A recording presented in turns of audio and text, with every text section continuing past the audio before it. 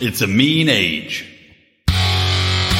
But it is gonna be a beautiful future as long as we don't f*** it up. I'm Brian McWilliams, and this is Mean Age Daydream, where I bring you unfiltered comedy, criticism, philosophy, and politics with a mean age daydream.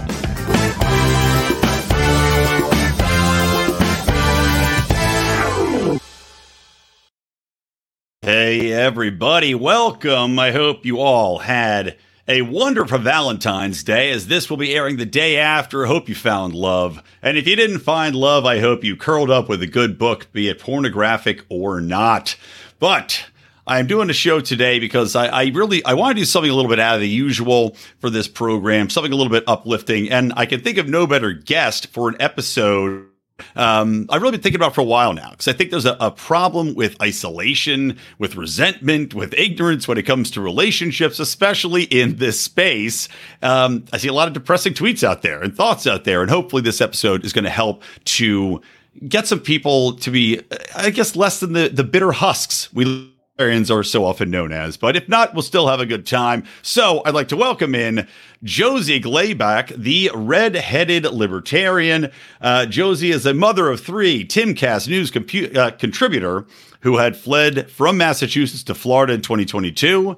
She is, of course, as I said, the redhead libertarian on Twitter, and shit posts and educates with the best of them with equal aplomb. Much Twitter spaces being hosted here about revolutionary history and other good things. So, Josie, welcome to the show.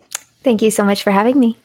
You are welcome. God, I just realized my speakers were all messed up. Well, that should sound better now. Okay. My mic, hold on. I love it. I love when things just don't quite go right. All right, there we go. So now it should sound quite a bit better, hopefully.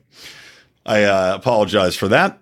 I wanted to start off with, before we get into this topic of, as I've termed it, love, lust, and liberty, I wanted to run by the State of the Union, see what your thoughts on that were. I know you were watching it. I also tried to watch. I had to defend my own State of the Union. My wife was at work, so I had to maintain a union of watching the kids here. But, what were your thoughts when you were watching it? Did you enjoy it? Do you think that Biden held it together? He was definitely on something. I don't know what, but he was juiced out of his mind. But it was a lot of gaslighting, and I kind of expected that to happen. So I wasn't surprised. It was going exactly the way I thought it was going to go. There was the stuttering and the stammering and people applauding, even though they couldn't exactly tell what he said. And just a lot of gaslighting. I appreciated McCarthy's deadpan for a lot of it. That was kind of the highlight of it. No speeches being ripped up in the background, a State of the Union Pelosi style. Yep. I did think it was interesting. I just watched a highlight reel. I didn't get to watch the entire hour. But one of the things that always drove me insane is the incessant clapping that always happens from the party in power.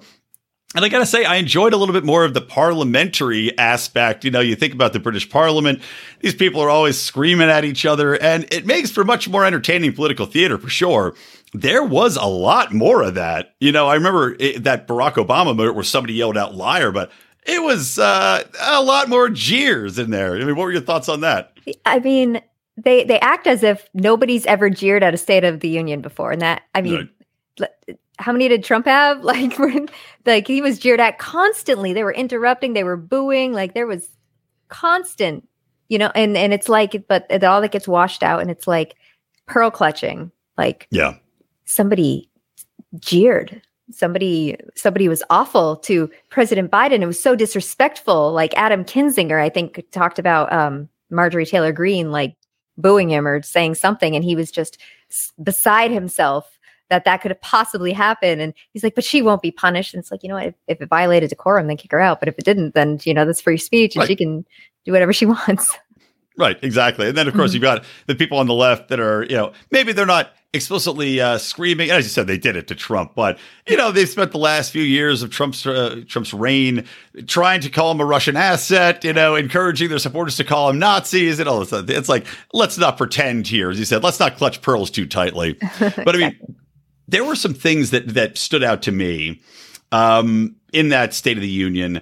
Obviously the talk of the oil companies taking massive profits really got under my skin, because Biden even addressed the issue where they said, look, we don't want to reinvest in making more capacity here because we don't think we're going to be around. You're continuously attacking us. And then he says, well, I think that's nonsense because I told them oil's going to be around for the next 10 years, which got a pretty big laugh from the crowd, and appropriately so. And, it was interesting to see him address a criticism and to hear the outright laughter from the crowd. So, are there any other moments you can kind of think of like that where it was just so outlandish what he was saying compared to the response?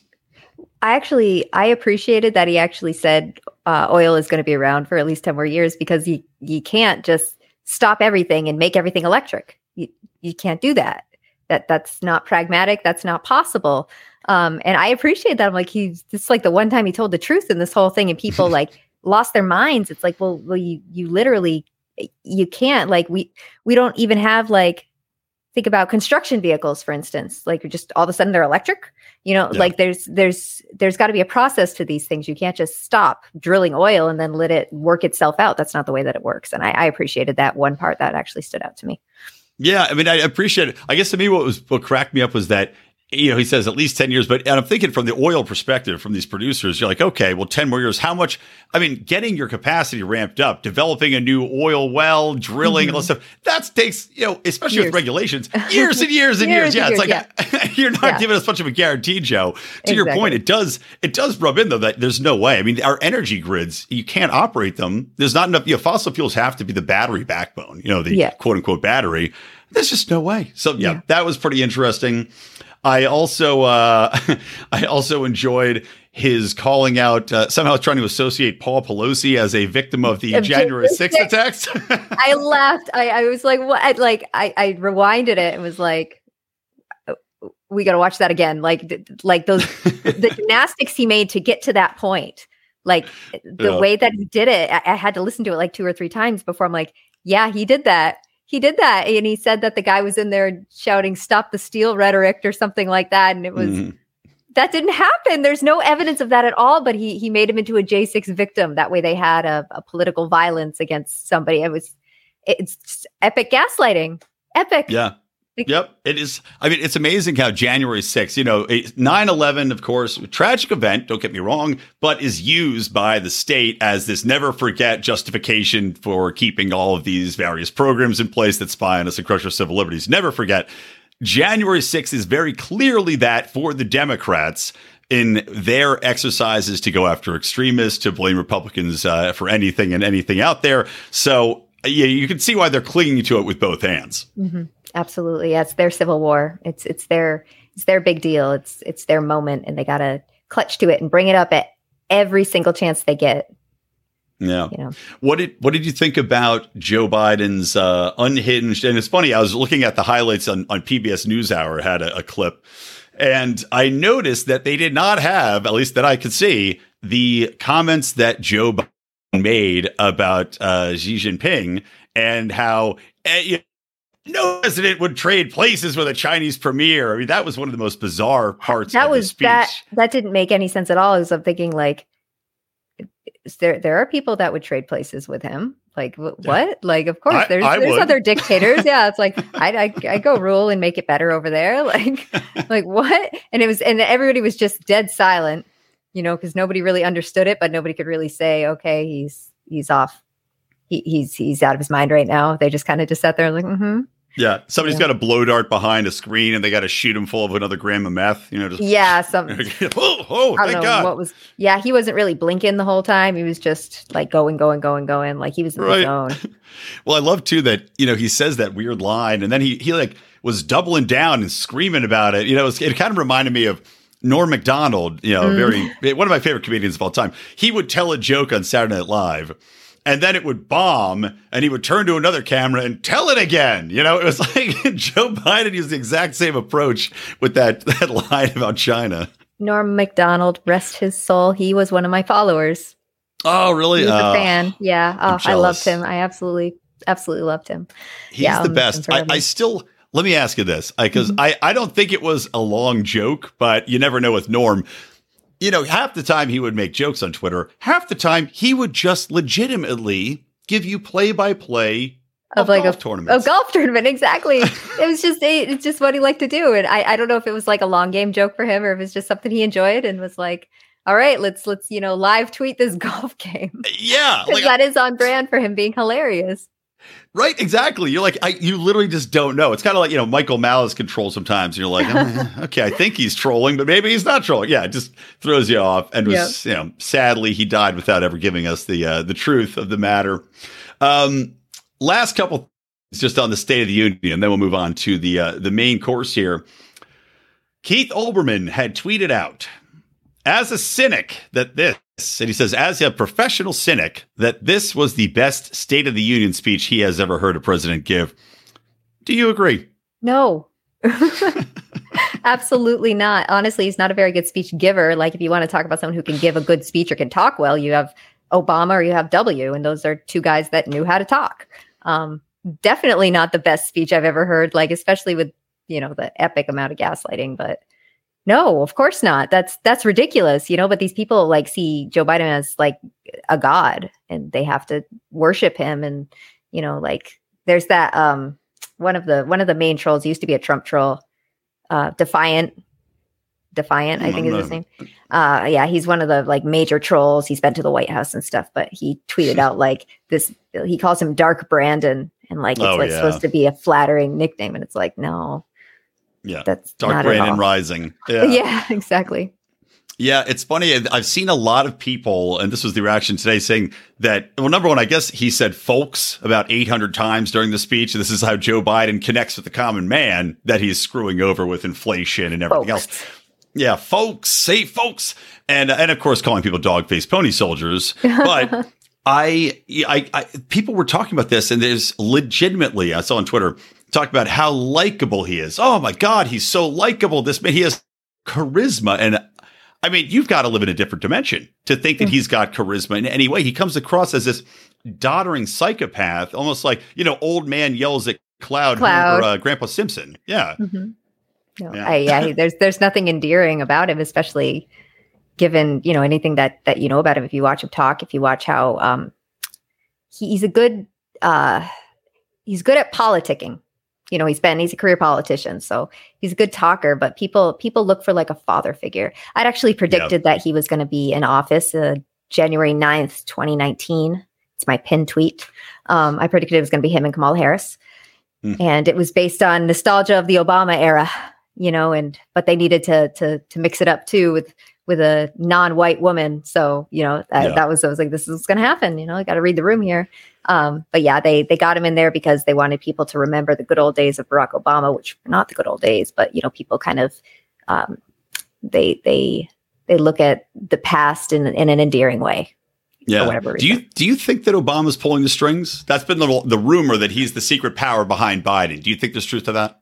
I think he's probably, an advisor on whoever is because it's not Biden. Biden's too dumb and old and senile to be doing any of this. There is advisors. I just don't know who they are, that are guiding this for sure. Absolutely. They talked about it in the cabal of elites. They talked about that in the Time magazine article, so there is other people like running America right now. I just don't know who they are. Yeah. Well, what's kind of funny too, just to wrap it up on Biden, as you said, when you get to know anything about him, he clearly is unlikable, corrupt. And above all else, you talk about the gaslighting, you talk about him taking credit for the nonsense and telling us things we know aren't true. The amount of lies he's been caught in over the years. I mean, right now, the Republicans are talking about possibly, taking action against George Santos, who, clearly is a liar. He clearly has made up a lot of his achievements. One of the funnier tweets about coming out of the NFC Championship game between the Eagles and the 49ers, that George Santos was listed as the 49ers' third string quarterback. But then you look at Joe Biden. Joe Biden has lied just as much as Santos. He's lied about his career. He's lied about law school. He's lied about his upbringing. He's lied about his military stuff. Legitimately everything he said is a lie. And yet we don't see the same outrage. We don't see the same calls. Not to defend Santos, by the way, but it's a little bit hypocritical. Politicians lie. They lie. They'll lie about it. Like, look at Blumenthal. He lied about his military service. Like politicians lie. And it's you got to be.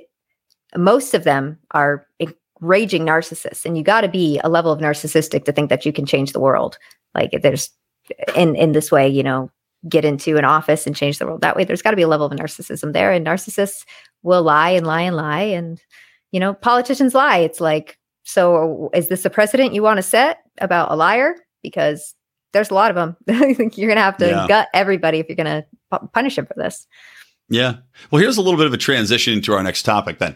Do you think, from your experience in the libertarian movement, right? Because I want to talk about this, as I do think it's interesting to get into experiences, especially experiences from women. But do you think that we could use more narcissists, and that we need that to help lead our party into a next evolution? Do you think that we need more passion, or do you think that there are plenty existing in the movement right now, but we just don't know how to play the game?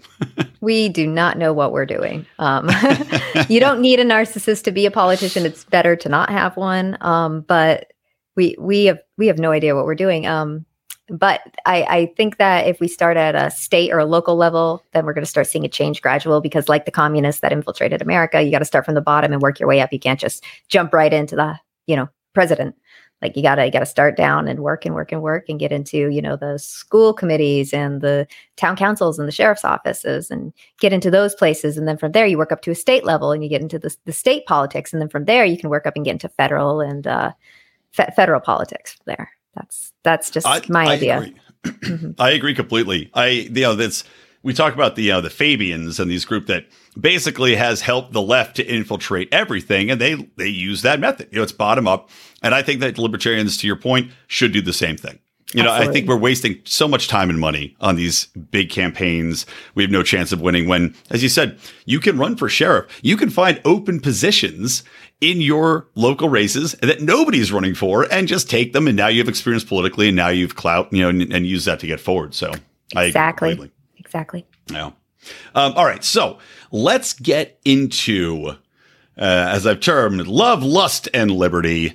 So starting off, I just want to know, so coming in as a woman into the movement, right? It's long been a criticism of libertarianism that we don't have many women for good cause. Now, I think that's changing. And I'm curious to see if you agree that we're getting a much larger influx now than previously, from what I can see. But do you think there is a barrier coming in to libertarianism? Do you feel that when you were coming in? Also, I'm curious to hear a little bit more about how you came to the movement and your genesis of coming around to libertarian thought. Yeah, absolutely. Well, my genesis, I can start there. I never really fit in anywhere ideologically. And I found Ron Paul in 2012. And I'm like, okay, these are my people. Cool.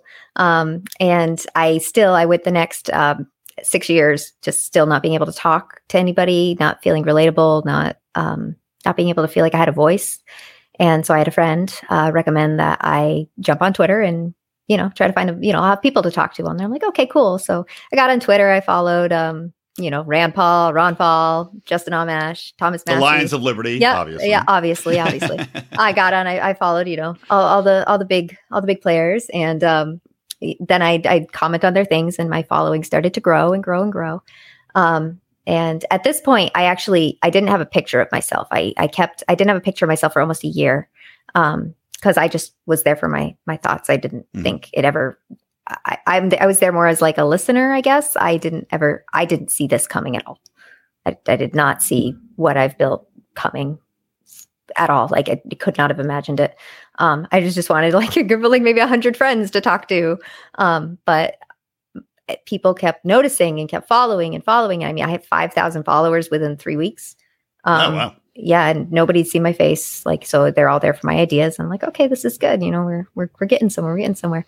The first day I showed my face, about a year in, I had somebody because I hadn't put any protections up. I'm just a person on the internet. There's pictures of me everywhere and whatever. I actually had somebody take my picture and reverse Google search it and find out that I had been a model and an actress at one point. And so then they thought either I'm an actor, paid actor, or I'm catfishing. like it could not have been that I was just interested in the liberty movement. So they like doxed me on that. So I was like, all right, well, I'm pulling that down. I'm just no more pictures again. But yeah, that's something that women in the liberty movement deal with is being a catfish, being a fed, being stuff like that. I've established myself by now. I still see it happen with women, and I do see women that are bad actors on there, and I disassociate from them immediately. But there are great women voices on there. Like I have many friends in the liberty movement who are women, and they might not have large followings like I do, but they still have great ideas and they still serve a purpose. And I like the way that the movement's going. I like that it's gearing toward like femininity, which I think is important. I think that that's how we fight. The feminist movement is with femininity. And I think that the feminist movement is one of the most dangerous things that are happening right now. And I say feminist, I don't mean like, you mean like the eighth wave feminism that's going exactly on whatever the heck is happening now. That's the most dangerous thing that's happening right now. And I think that the way to fight that is with femininity. And I think that the libertarians are kind of gearing that way too, like women in the home, mothers, things like that. And kind of getting back to those kind of classic roots. Because I call myself a Bill of Rights libertarian. So getting back to that, the Constitution, the Bill of Rights, and just going from there, moving forward that way. Yeah. It's funny. So I remember we did an event, this is several years ago. We used to do events with Liberty on the Rocks, which is a great organization that's still around, but Sergio used to be out here in LA where I live. And we did these events, and I remember Dave Smith came out, and it was me, Dave Smith, and I think Jason Stapleton. But we got to this beautiful venue in Hollywood. We walked up, to the top level, and there were these two very attractive ladies sitting at the bar. And my first thought was, these girls are in the wrong place. They don't realize that there's a libertarian meeting coming here, but that gives you an indication of where the mindset was, I guess a few years ago, even with me, where it's just so surprising to see women, let alone attractive women, be interested in this libertarian space. It just was unusual. And, to your point about coming in and, posting the picture and people thinking that, instantly you're a fed or a plant. I guess because I had a note about this exact topic. It's a little bit, I guess a lot bit of a catch-22 in that if you are somebody that is a woman, especially an attractive woman in the space, you might have an advantage in that people are going to go, oh, wow, this is very unusual to see this, wow. So you can attract a lot of followers, but you will have that instantaneous response of she's here for the grift, Absolutely. And it's just, and so if you have additional thoughts on that, I'd love to hear them. And then also I'd love to talk about, some of these newer people that have just come in the space. There's one gal, and I can't remember her exact Twitter handle, but, yoga pants, Liberty Girl. I'll just call her that. Right. So I'm curious to hear, what your thoughts are on that and, how we can combat it, how we can understand it, how people can kind of negotiate around it so that we're not driving people away with our responses while still, being somewhat responsible in who we're following. This girl, I disassociated from her. I told her I was done with her. Oh, really? Okay, that's interesting because I haven't engaged. I don't cut a lot of people off. Anyway, yeah, I don't cut a lot of people off, but when I cut them off, it's a big deal.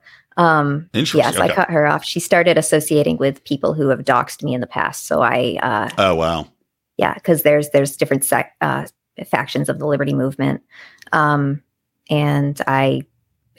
she was first. She came out against Mises, the Mises Caucus, and then she challenged my friend Clint to a debate on that, and she made a fool of her, and then she kept like doubling down on this on Clint, and then was attacking him over like the Eliza stuff, and she's there for the grift. Like she's there to get attention. She wants followers. She said that actually that she wants attention. She said that in the debate with him.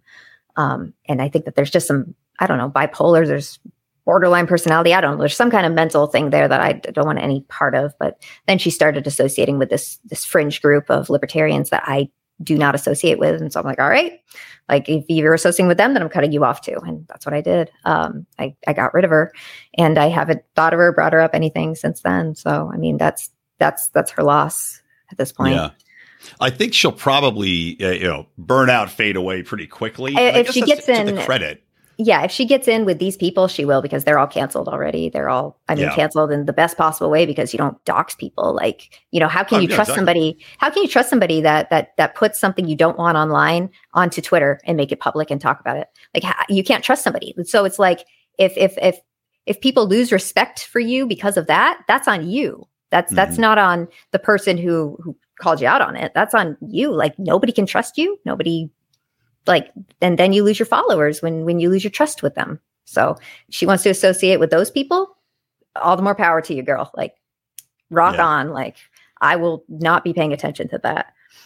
Yeah. So I mean, I guess that's to the credit of what's going on in the space, is that, while you can get the followers quickly, that people will say, this is nonsense. I'm not just going to follow this person because I'm She doesn't have good ideas. It's not I've never seen a good idea. That's what it seemed like. I gave her a cursory glance when this is all coming about. And, you mentioned Clint. I was texting with Clint about Eliza a little bit, but then I noticed when I got into it with her, and I'm like, oh boy, Clint's in with all the.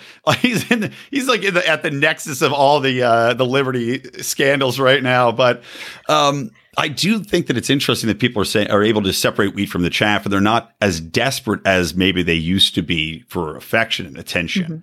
But let's talk a little bit about that. Like, what was your experience coming in? Did you have bad experiences at all with people making uncomfortable advances in your DMs online? I mean, because I'm curious to hear about this, and if it's better or worse than you would experience anywhere else, if you think it's par course, men are men, or if there's a problem that we need to address and give people a little bit of advice on, hey, how to be less creepy. Oh, like Jordan Peterson said that Twitter, social media. He hit on you? No. What a pervert. No.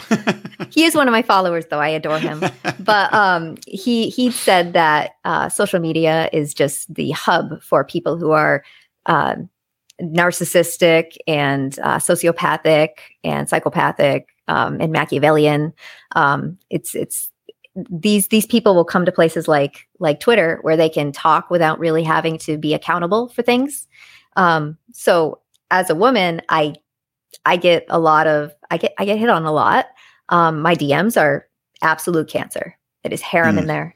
Yeah, you can check your DMs, like the people you talk to, and then you can do message requests.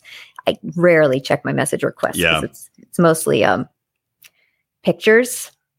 Yeah, I don't click on the pictures. It's just mostly you don't do the ratings just once in a while. No. 4. Let me look at it. No. If it's a picture, I don't click on it, because it's 100% of the time I know what's behind that picture. Meanwhile, your poor grandma thinks that you're cutting her off. She's like, I sent her my best casserole and she never got back to me. I don't know what's wrong with this girl. Yeah. Thank God Meme is not on Twitter. Oh, is it random people that are, for the most part, is it people in the, what's the breakdown of people in the Liberty space versus the other space? And also, beyond pictures, is there just an awkward, trying to hit on you despite the fact that they know you've got a family? Yeah, I get hit on all the time. So I'll get DM messages. People are complimenting me, and that's nice. I try to write thank you back.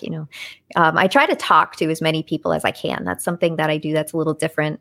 I try to converse with as many of my followers as I can. If they respond to me, I'll either like it or I'll say something back to them. That's like such an important part of this for me. So a lot of people see, if I follow them back, or if I like something, or if I comment on something, they see it as an invitation to go into my DMs and hit on me or do something like that. And I think it's just, people, you don't see a lot of friendly women that are just, like you. And so, but I talk to everybody, so it's not, I'm sorry, you're probably not special if I commented on your stuff. Right. Well, and this is what I wanted to get into, though. I mean, I think this is kind of the crux of what I wanted to get into on this show.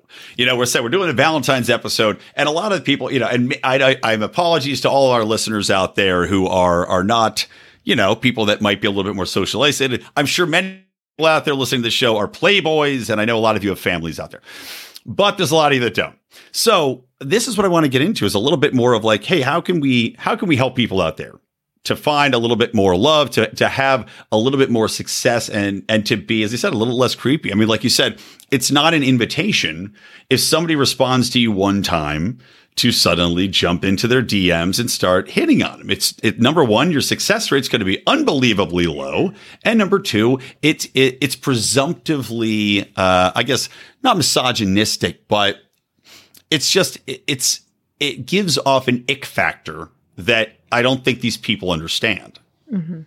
I think the best way to move forward and find love is to, for one, I mean, you got to start with finding somebody you're compatible with. And so if politics is a big one right now, you're going to find a lot of psycho women out there right now because women tend to lean left.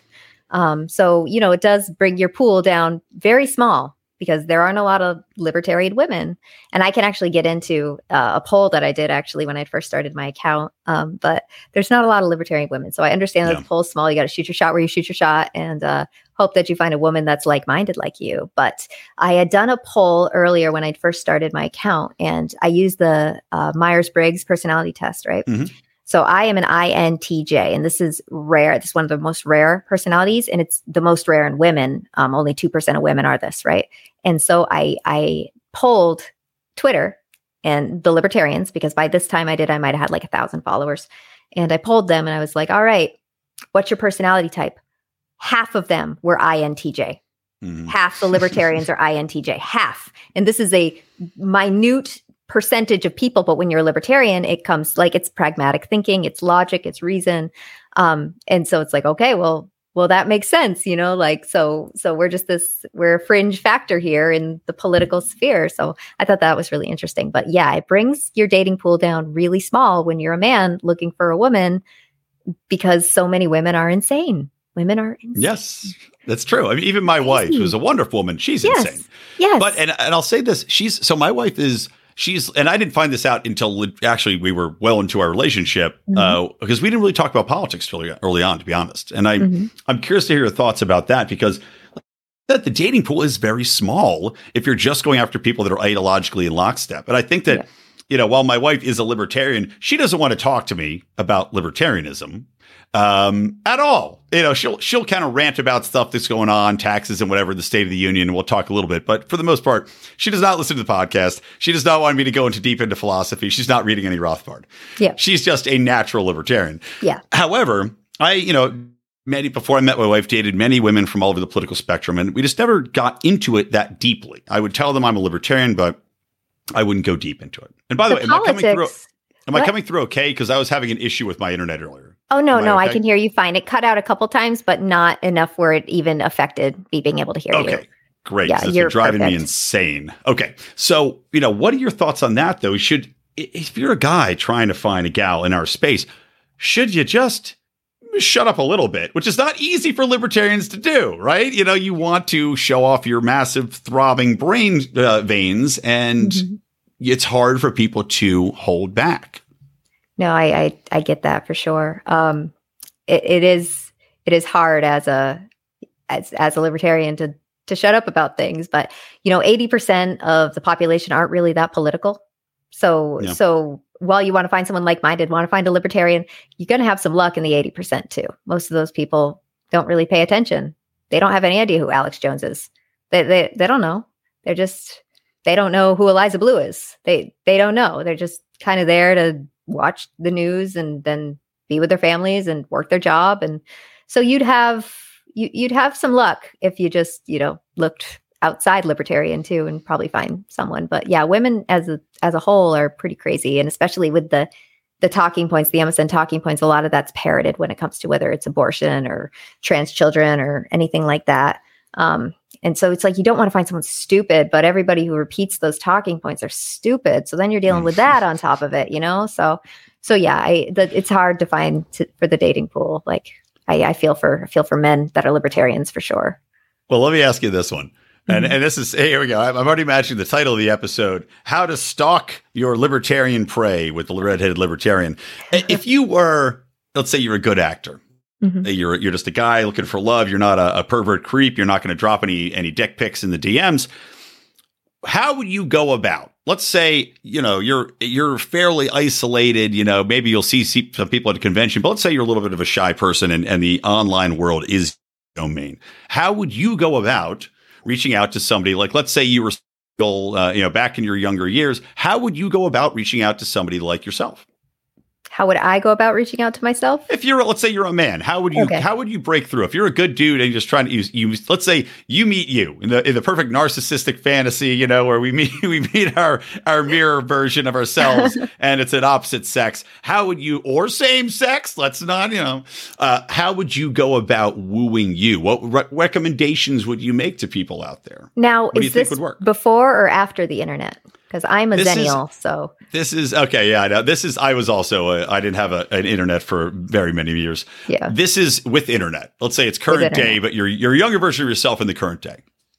I would reach out and maybe ask them something like-minded, or ask them something like, do you want to do my podcast? That's a way to do it. That's a way to kind of be like, I'm interested in talking to you and hearing your opinions and that sort of thing. That would be kind of the equivalent of, going out on a date almost, I guess, if you think about it that way. That's the way to do it.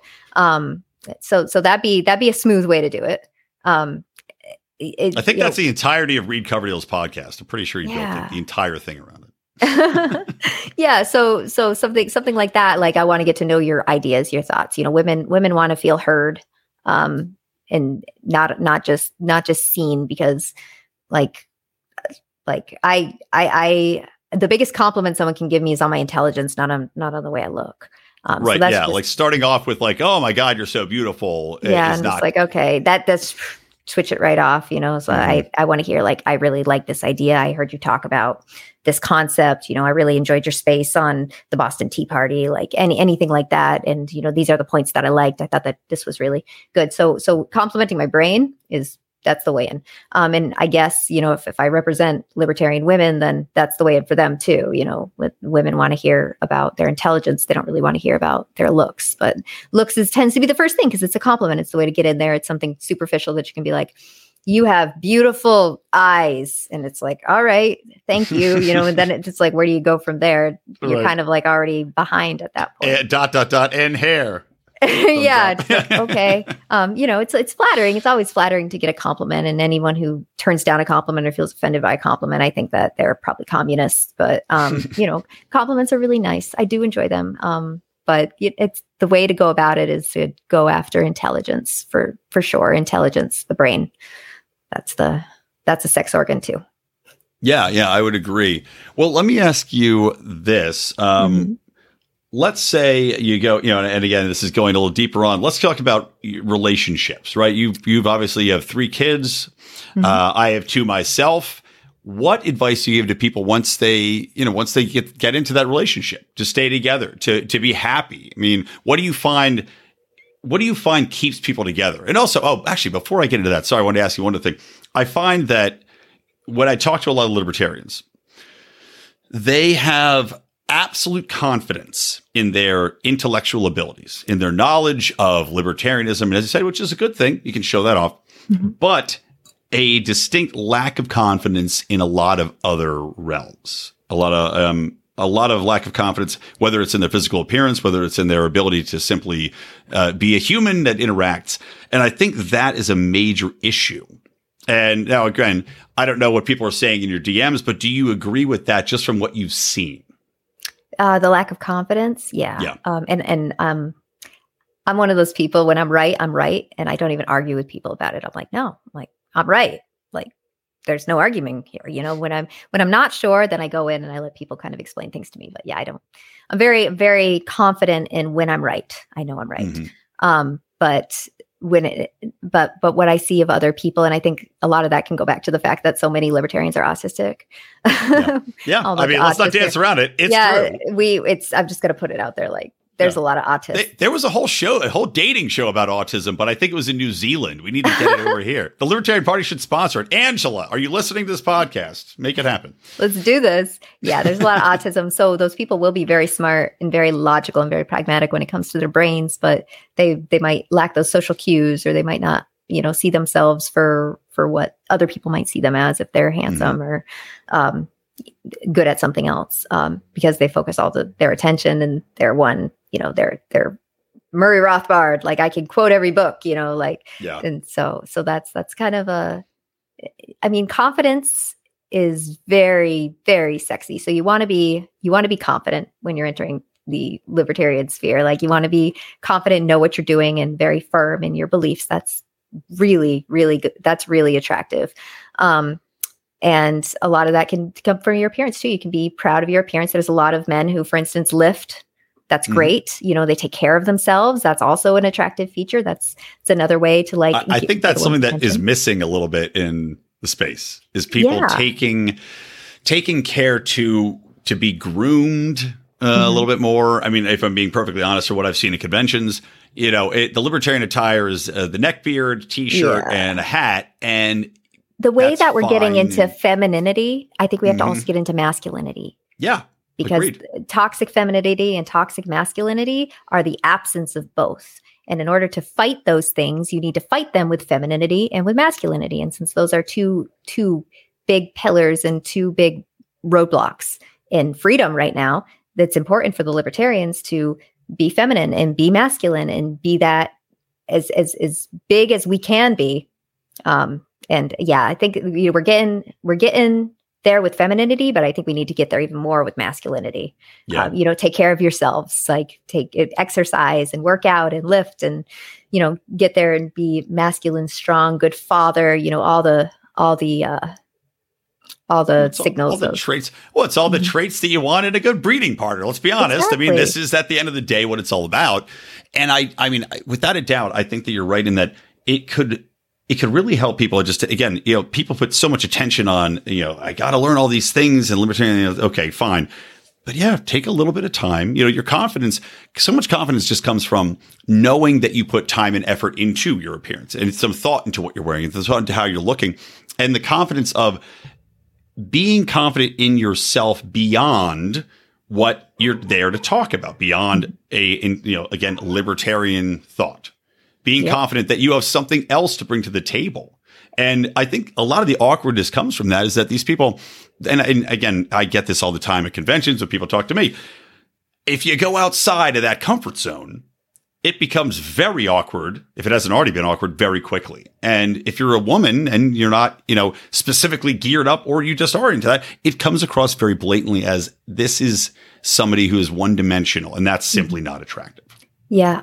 If I ever share a picture, it gets, a lot of attention, but then I get people in the comments who are like you're stupid, because for one, they can't, because there's been such a distance between intelligence and beauty that they can't see that a woman can be intelligent and beautiful. It's got to be one or the other. Men like their intelligent women to be ugly and their beautiful women to be stupid. And that's something we have to get away from, so that's something I'll be smart. I'll be upfront. I'll drag people. I'll do whatever I need to be. And I'm going to look exactly like myself. And I take care of my appearance. Well, how much of that do you think also, though, is these, certain people, and I'll be, frank with me, I've always been confident. I had to become confident. I told you this, I went bald at like 16. I told you this in my last show. So I had to be confident. There's no other option, right?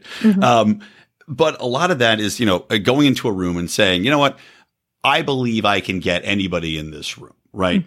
And I think a lot of what you're experiencing of people saying you're stupid when they see you is also that they have already accepted the fact that you are beyond the possibility of them ever getting. So their only option now is to be cruel, is to build that wall where, well, I'm never going to get her. So let's make sure she's never going to give me a time of day because I've already ostracized her and insulted her. Yes. And I get that from men, but I also get that from women.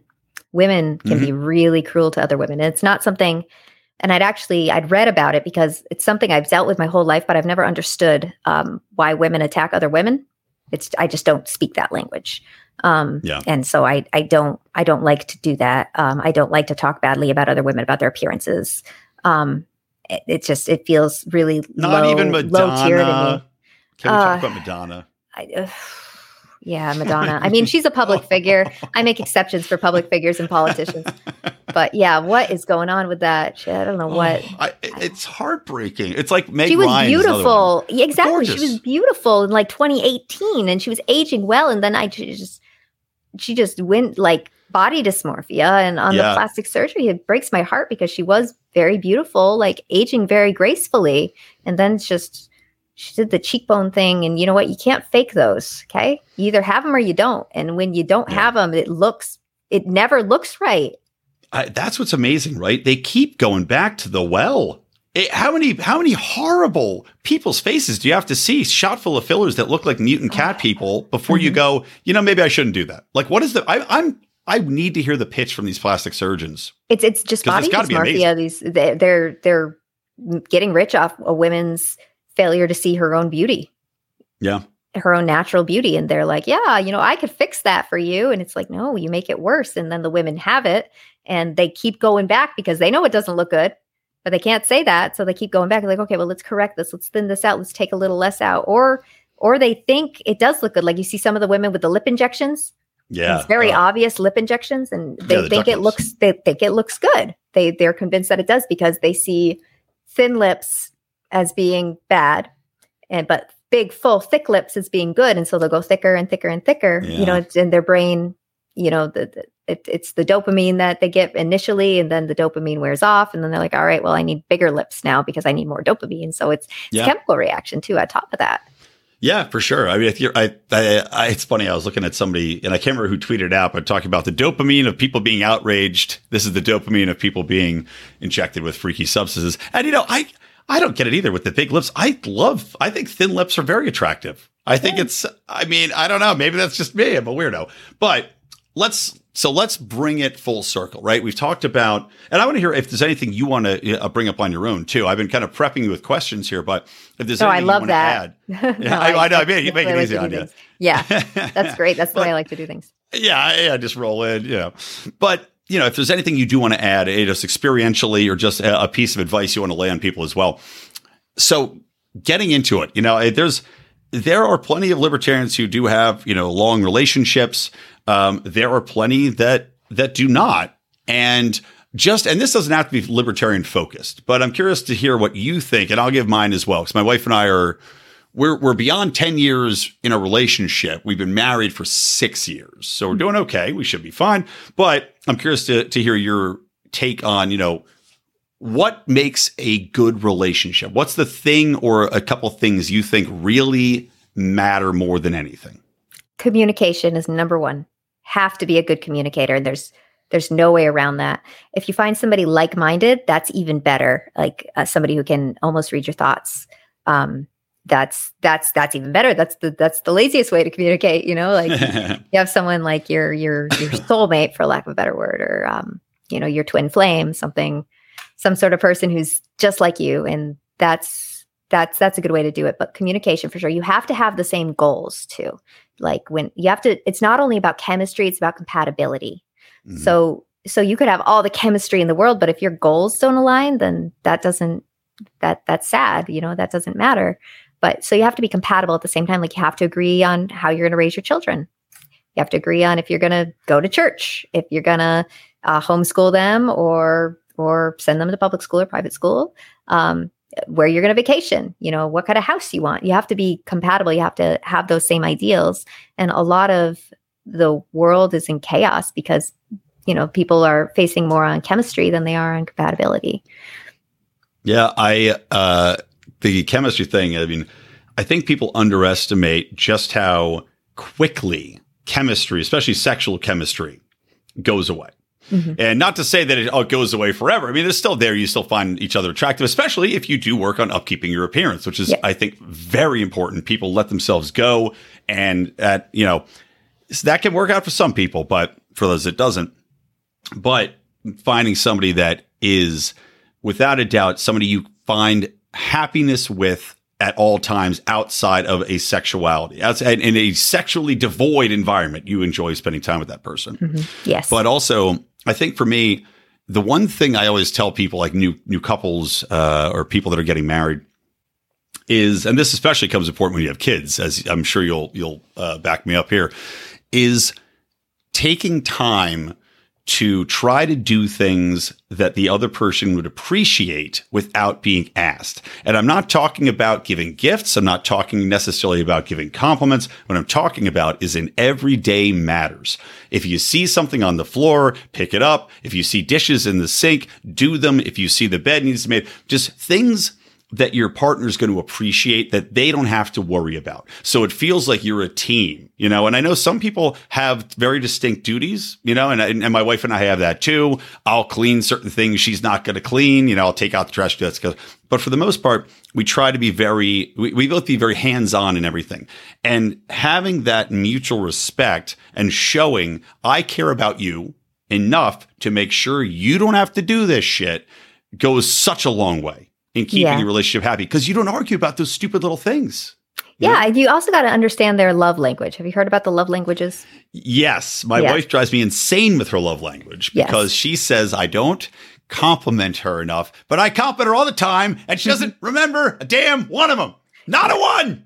Not a one. I feel your wife. I feel her. So yeah, the love languages, they're acts of service, like what you were talking about, gift giving. I'm going to see if I can remember them. Quality time, physical touch. What's the last one? Oh gosh, I'm going to forget the last one. I can't remember the last one either. Drive me crazy. Physical touch is very important though too. And my wife, just the other day, we went out. Now I'm getting dirty. Here's the lust part. Well, we went out. Parents, you don't get a lot of time necessarily. And my kids, I'm not sure how old your kids are. I have a 3-year-old and a 5-month-year-old. So they're very young. They take a lot of attention. 14, 12, and 7. Okay, so you guys, at least you can be like, go off and do your thing, kids. Mommy and daddy need to get it on. Well, my wife and I went out for just cocktails, a couple drinks before whatever. And as I came out to the car, I walked up to her and just kind of made out with her real quick, and just that little make out, because now we're to the point you're like scheduling sex because you're so tired. That little make out really meant that's spontaneous. The world to her. Exactly. The spontaneity is so important. Yeah. And another love language that somebody added was being seen, just being seen. Like, and that's like, oh, I remember that you said this. I remember that you enjoy this.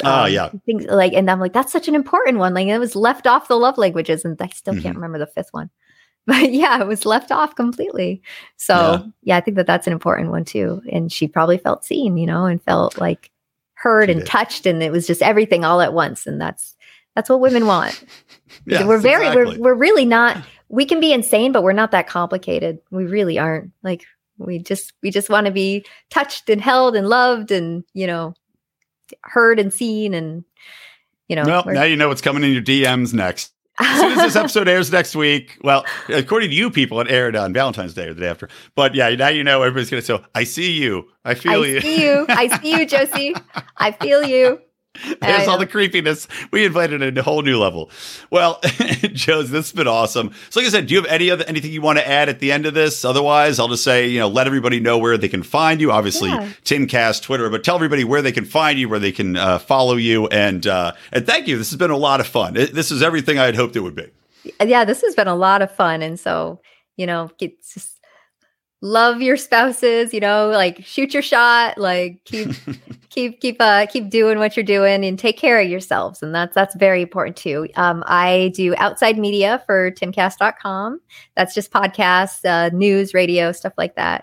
And you can find me on Twitter at TRHL official. And you can find me on Instagram, which is non-political. My Instagram, it's mostly pictures of my cat, but that's Queen Josie, KWEEN JOSIE. And then I'm on YouTube at TRHL official as well, or the Redhead Libertarian. I can't remember which, but yeah, you can find me on YouTube too. And so, yeah, that's me. There you go. And I will link to all those in the show notes for the episode as well. So from me, Brian McWilliams, from Josie, the Redhead Libertarian, happy Valentine's Day, everybody. Hope this was helpful. Hope you find love and happiness, or at least some confidence. And we will talk to you soon. So from me, signing off for the Lions of Liberty Network, Mean a Dream, reminding you to keep those electric eyes on me, babe, and keep that ray gun to my head.